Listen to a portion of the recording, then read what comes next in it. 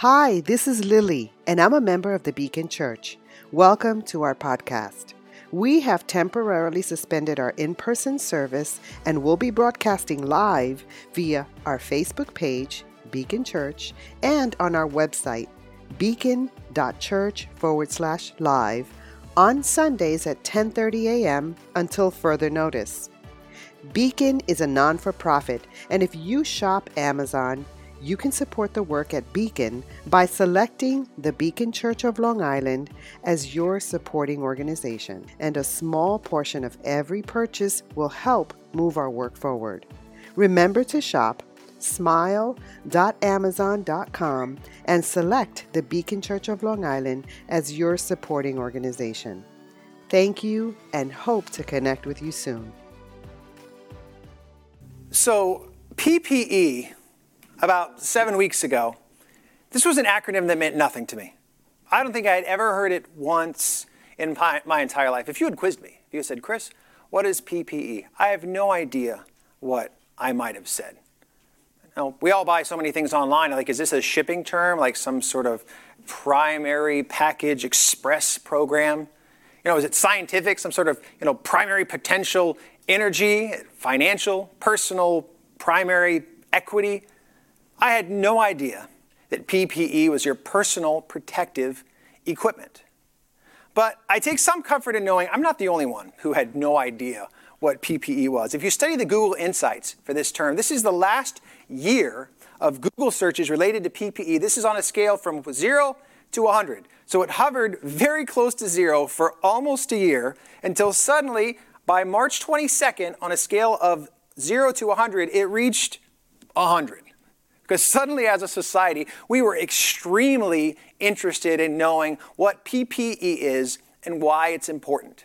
And of course, for us, it's all been in the medical context right now because we want to know what is the protective equipment that medical professionals are going to need to do their job safely.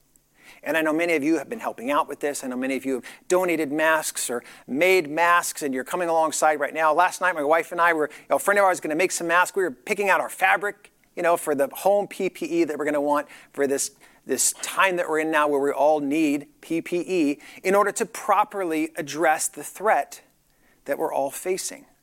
And we continue to pray for our medical professionals that they will have the PPE that they need to safely care for those who are sick. But there are other professions who have PPE, right?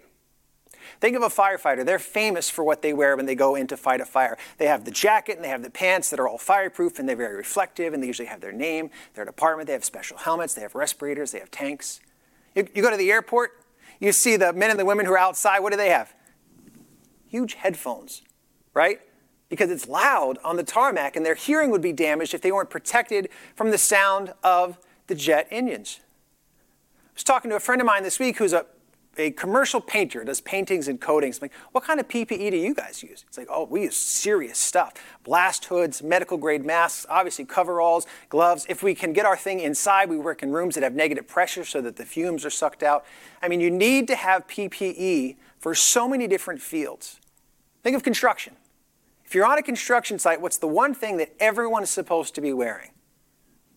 If you don't have your hard hat, you don't belong on the site. In fact, you'll get cited. The safety manager is going to come and find you, and he's going to let you know you need to have your hard hat on. And then other workers on the site, they would have special things. Welders have hoods, and electricians have insulated tools. There's all sorts of PPE. And the PPE is going to be sort of matched to the size of the threat. And so if you're in a very dangerous situation, you'll have a lot of PPE. Not so dangerous, you'll scale it back a little bit. Think of sports. Sports kind of run the gamut of PPE. Golf. What kind of PPE do golfers use? Well, golf's not really that dangerous of a sport. What do you need to do as a golfer? Mostly you just do proper distancing. As long as you're far enough from the tee box when those guys are teeing off, you should be safe. Now, if you're on the 8th fairway and I'm on the 5th tee, you're not safe, just so you know. But you're supposed to be safe, because I'm supposed to hit it this way, but I'm not going to. So you're a little bit in danger. But I think for golfers, the PPE that they usually use the most would be the cup holder on the coffee, because they need to make sure they don't get the coffee on the polo shirt. That's probably all that golfers need for their PPE. Basketball, they're going to have a little bit more. You need to have a good high-top tennis shoe. That's the Californian in me calling them tennis shoes. Sneakers, right? You need to have a high-top sneaker in order to play basketball safely. That's about it. A few of them wear a mouthpiece, and that's it. If you play baseball, well, the PPE is going to be tailored to your position. If you're a fielder, out there in the field, you don't really have anything. You just have your experience and you have your glove to catch the ball. That's why every now and then you'll see a fielder who's very close to the batter, like a pitcher, get tagged by the ball because he can't really protect himself in time. Batters, when they're in the box, they do have a helmet because the pitch is being thrown right past their chest, right past their belt, and they need to protect their head. But if you're the catcher, if you're behind the plate, then you're fully armored up. Mask, shin guards, chest protector, cup. I've coached youth baseball for years. That's the number one thing we ask catchers. Are you wearing a cup? Because if you are not wearing a cup, you cannot catch. But in all the sports, who wears the most PPE? It's got to be American football, right? Helmet, pads, wrapped, rib guards, all kinds of protection because they're in the most risk. Their sport has the most bodily injury, and they're always innovating that PPE. They're trying to make the helmets better right now to cut down on concussions and other problems. They need that PPE if they're going to play the game safely and properly. But there's something in our human nature that I want to talk about because when it comes to PPE, even though it might be readily available, even though it might be heavily advised, there's something in us that often resists using PPE. So I've been thinking a lot about that this week. Why would we not want to use PPE? And I think there's a couple of categories that people very quickly fall into that they want to resist PPE. One is just simply the concept of denial. If we deny that there's a problem, then we don't have to kind of emotionally address it. We don't have to come to grips with something serious is happening. We can just deny, say, you know what, I don't really believe that there's a problem, so I'm not going to wear my PPE. And we've seen that. I mean, there's been a number of us who, during this coronavirus crisis, we were slow to take on any sort of PPE until the government really said, listen, this is something you need to do. Not medical professionals. You've been smart in this from your training and from the beginning. It's the rest of us who are still growing in this. And I think in addition to denial, oftentimes it's an issue of pride where we feel like, you know what, I just don't need PPE. There's something about me, my machismo, my strength, my inner character, my constitution, whatever term we come up with where we say, I don't really need PPE. This is for other people, but not me. I'm strong. I'm proud. I don't need it. And so we deny and we resist because of pride. And so today we're going to be studying the book of Ephesians. And I would invite you to turn to Ephesians chapter 6. If you're streaming on our new platform, I'm just joking, the sound is still working. Did your heart stop just for a second? My own heart is still racing from when the sound didn't work. But it's working great. By the way, so on the new platform, if you're on a big screen, the Bible tab is on your right. If you're on a phone or a tablet, the Bible tab is going to be beneath us. Pull up Ephesians 6:10. We're going to be studying this. And Ephesians is a very interesting book. It's written to the people in a town called Ephesus. Now, Ephesus is not around anymore, but in its day, Ephesus was a big deal. It was the third largest city in the Roman Empire. So it wasn't their New York, it wasn't their Los Angeles, but it was their Chicago. Big place, a lot of culture. It was a coastal city right on the western border of Turkey on the Mediterranean Sea. So that meant all the land trade that would happen in Turkey and into Asia would come into their port and then sail across the Mediterranean to Greece and on over to Rome. So it was a big place economically, a lot going on.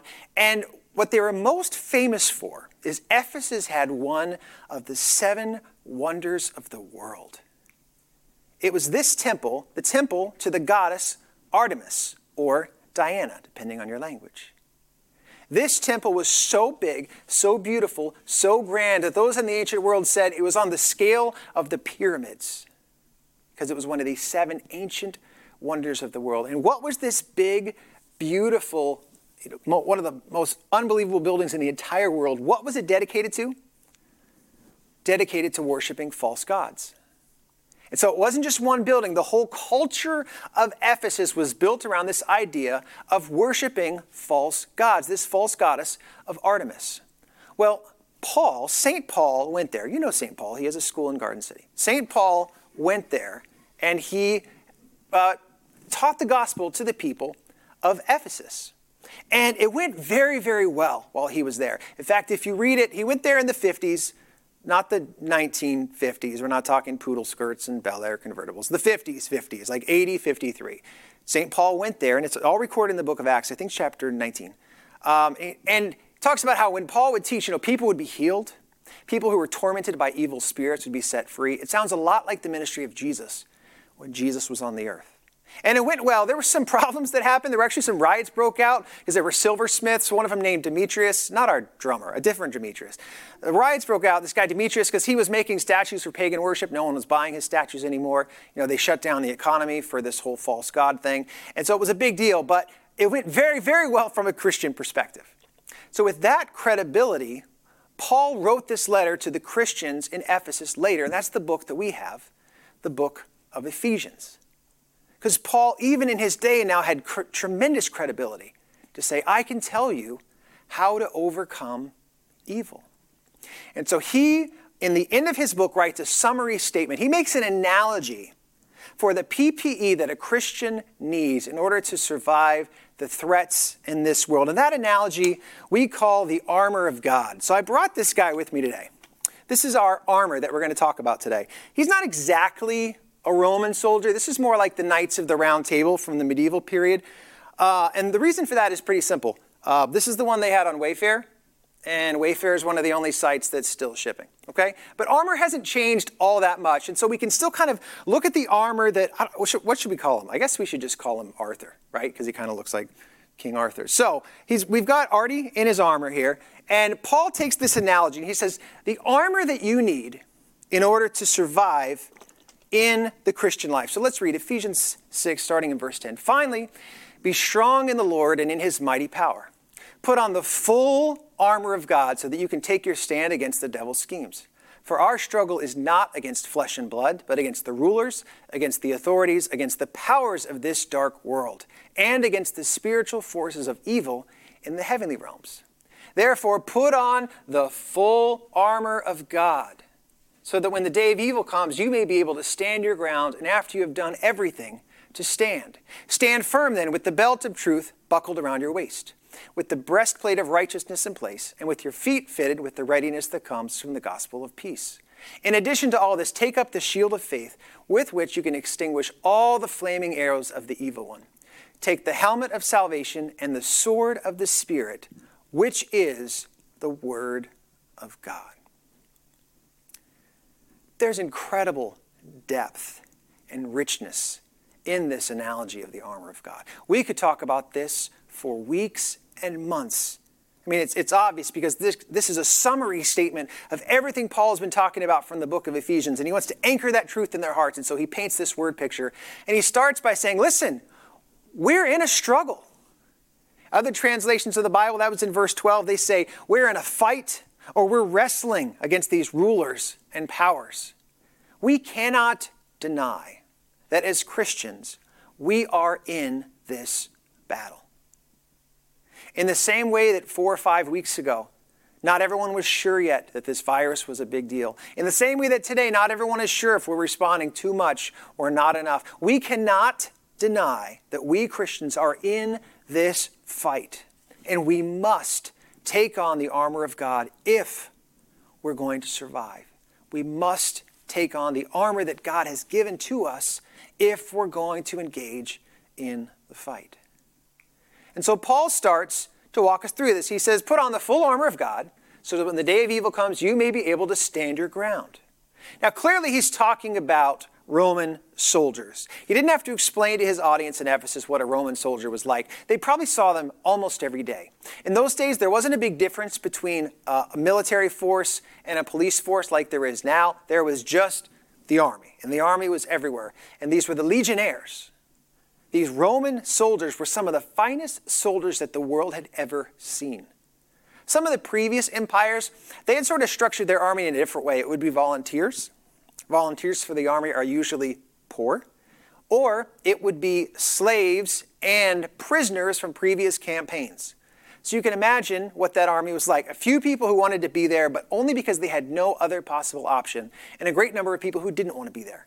And these were mostly the ancient armies of the world. Not so in Rome. Rome paid these professional soldiers. They were unmarried. They could do very well financially, especially because there were some opportunities to plunder. And they were gifted and skilled. The entire world knew that you needed to fear the Roman legionnaires.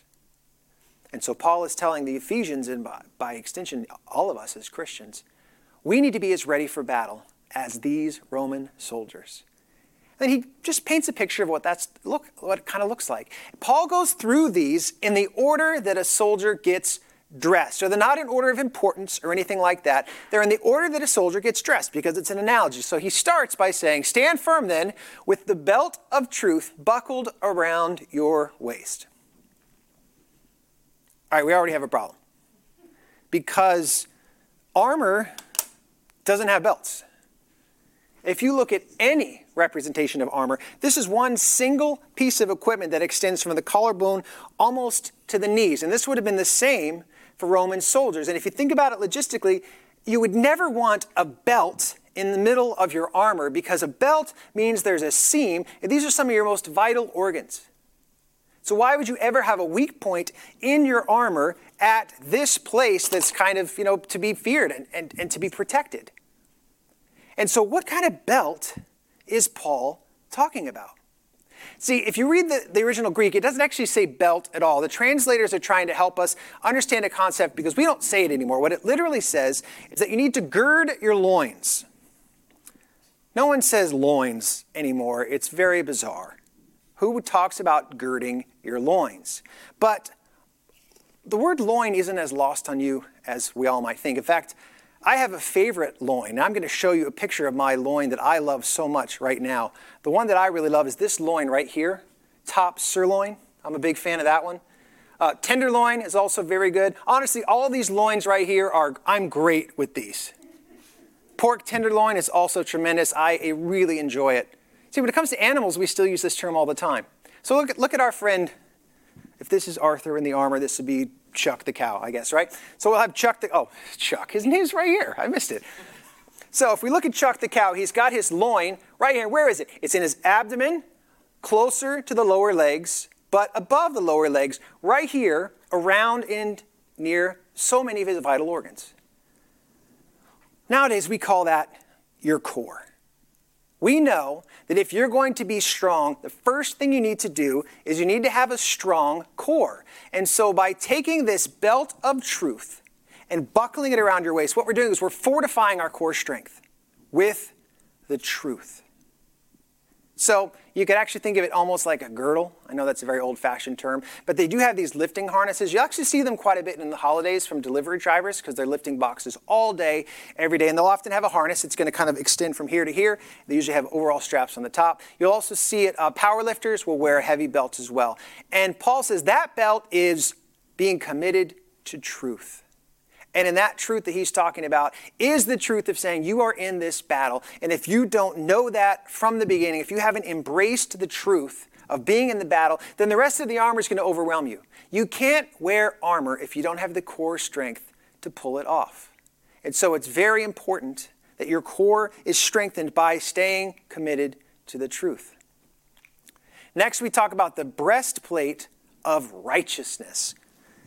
Clearly a chest protector that's going over where? Over our hearts.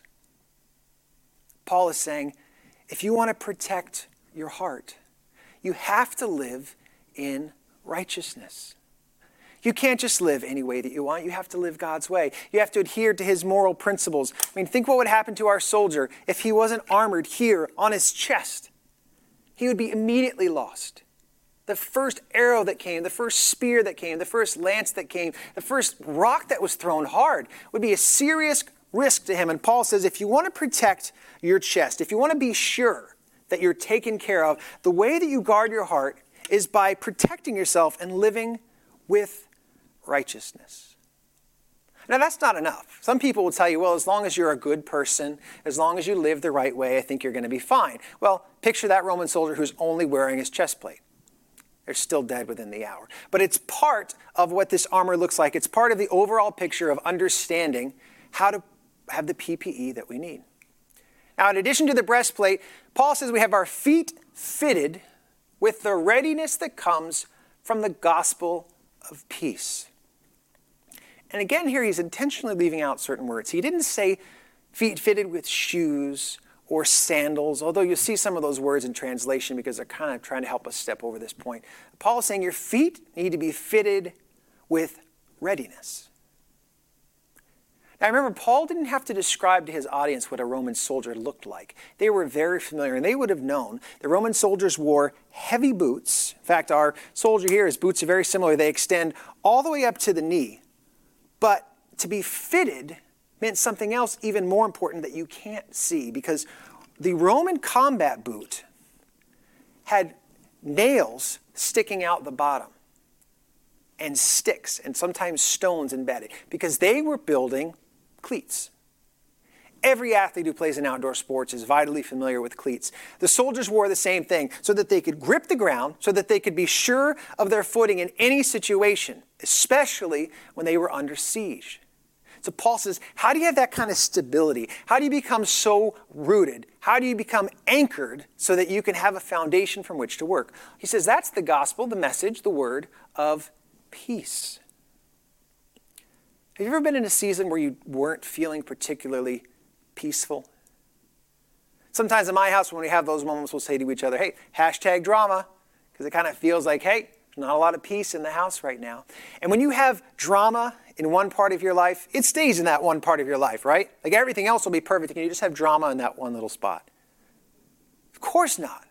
Drama spreads across your whole life until you have no peace whatsoever. And Paul is saying you have to be fitted in peace, anchored in the peace and the confidence of knowing that you are God's child. So we have to pursue peace. Blessed are the peacemakers. We've heard this before. What's been given to Christians? The ministry of reconciliation, bringing together, making peace that which had been torn apart. Part of the PPE that a Christian needs is peace in our souls, that peace that passes understanding. When Paul's talking in Philippians about how to pray, he says that after you pray, you'll have a peace that will transcend, go beyond what you're even able to understand. Then the gospel of peace. In addition to this, take up the shield of faith, with which you can extinguish all the flaming arrows of the evil one.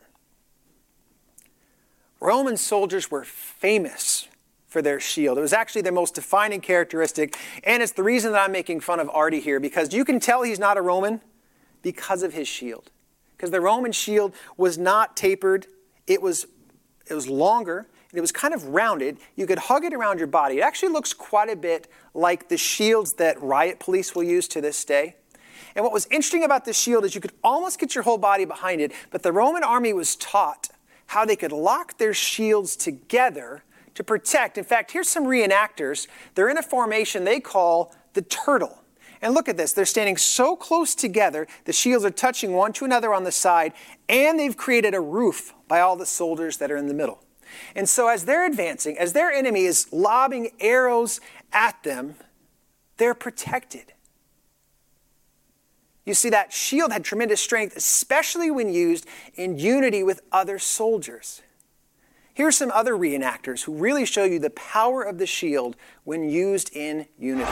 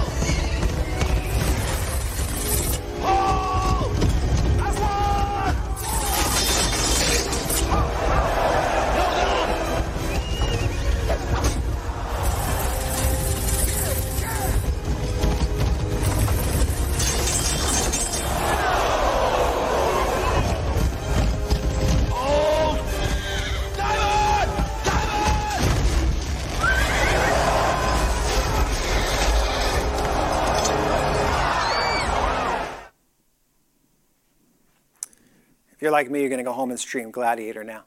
But you can see how in the strength of this shield, is in unity, and they could be drawn together and protected. So what is that protection that protects us from the flaming arrows of the enemy?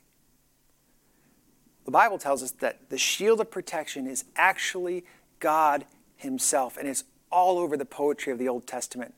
I mean, Psalm 3:3 says, "But you, O Lord, are a shield around me, my glory, the one who lifts my head high." God is protecting you. He's looking over you personally, individually, specifically. He is your shield that will protect you if you fully embrace and you sit under his authority. And finally, after that, Paul starts to talk about the helmet of salvation. I found this one very interesting. In fact, I read a book this week called The Full Armor of God by Larry Richards. And he unpacked the helmet of salvation in a way that I had never heard before. But after having heard it, I believe that's exactly what Paul meant. See, the helmet, for a Roman soldier in particular, was their one chance to express a little bit of individuality. Their one chance to kind of let people know who they were and what they were about. And so not every helmet would be the same. A lot of them would have plumes or feathers or horse hairs. You know, you may have seen the I am Spartacus mohawk is very common. Sometimes it would go the other way. They would also decorate their helmets with gold or with silver because they wanted to show people that they had been very successful, that they had been a good soldier. In fact, we don't have time to go into it, but there's in the Gospels a centurion, which means a legionnaire of authority, one who commands either 100 or 1,000 men. A centurion came to see Jesus, and all of the authors of the Bible immediately identified him as a centurion. He didn't introduce himself, say, "Hi, I'm Carl the centurion." No. They knew as he approached, most likely based on his helmet. See, the helmet of a soldier told you so much about who they are and, of course, who they belong to. God is saying, you are wearing my helmet. You are mine. That helmet of salvation is one of identity. See, the enemy wants to take that from you. The enemy wants to tell you, hey, when things get tough, when you're in these seasons where you need to embrace your PPE, the enemy wants to say, no. You don't have what it takes. Remember last time how bad you messed up? You're going to mess up again. You don't belong to anybody. You're alone. You're floating. You're out there. No. The helmet of salvation says, you are God's child. You're his daughter. You're his son. He's watching over you in this conflict. No one can take you from him. You're wearing the beautiful helmet of salvation. Earlier in Ephesians, remember this armor of God is a summary statement of a whole book. He unpacked it more fully right at the beginning of the book where he said, "All praise to God, the Father of our Lord Jesus Christ, who has blessed us with every spiritual blessing in the heavenly realms because we are united with Christ. Even before he made the world, God loved us and chose us in Christ to be holy and without fault in his eyes. God decided in advance to adopt us into his own family by bringing us to himself through Jesus Christ. That is what he wanted to do, and it gave him great pleasure. The helmet of salvation that's yours has been given to you by God. And after that, we arm ourselves with the sword of the Spirit, which is the Word of God. And people love to point this out. The only weapon that we have in the armor of God is his Word. That as we go into battle, as we're protected by the PPE of the gospel, his scripture, that is what we bring to the table. That is what we use as our weapon in this conflict. So what does all that really look like? How does that entire analogy hang together in our world, our culture, our lives today? We're seeking to be a person who's secure in the truth. That's the core of who we are.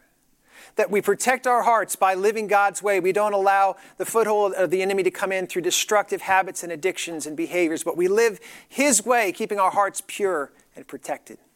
We live lives of peace and confidence because we're rooted in who God is. We're not pulled this way or that way by drama, but we stay committed to who he is. We're protected by God himself as a community, as a church. We are those soldiers brought together under his shield for protection. We wear his helmet because we're proud that we're his people. We're proud to know that we are in this fight for him, and we have his word embedded in our hearts to equip us to go out and serve him in this world. That is our PPE that we need for this battle. So I'm going to ask the band to come back up, and Trevor as well. They're going to lead us through communion in the next part of the service. But I want to think about, for us, what that really means. Because each Sunday in this Unshakable Hope series, we're not only talking about, how to protect ourselves. See, we're talking about the promises of God, and the unshakable hope that we have in God is rooted in his promises. And the promise that we look into this week is that Jesus has already won this victory. And so it's not that we're trying to protect ourselves, hoping to somehow survive this battle.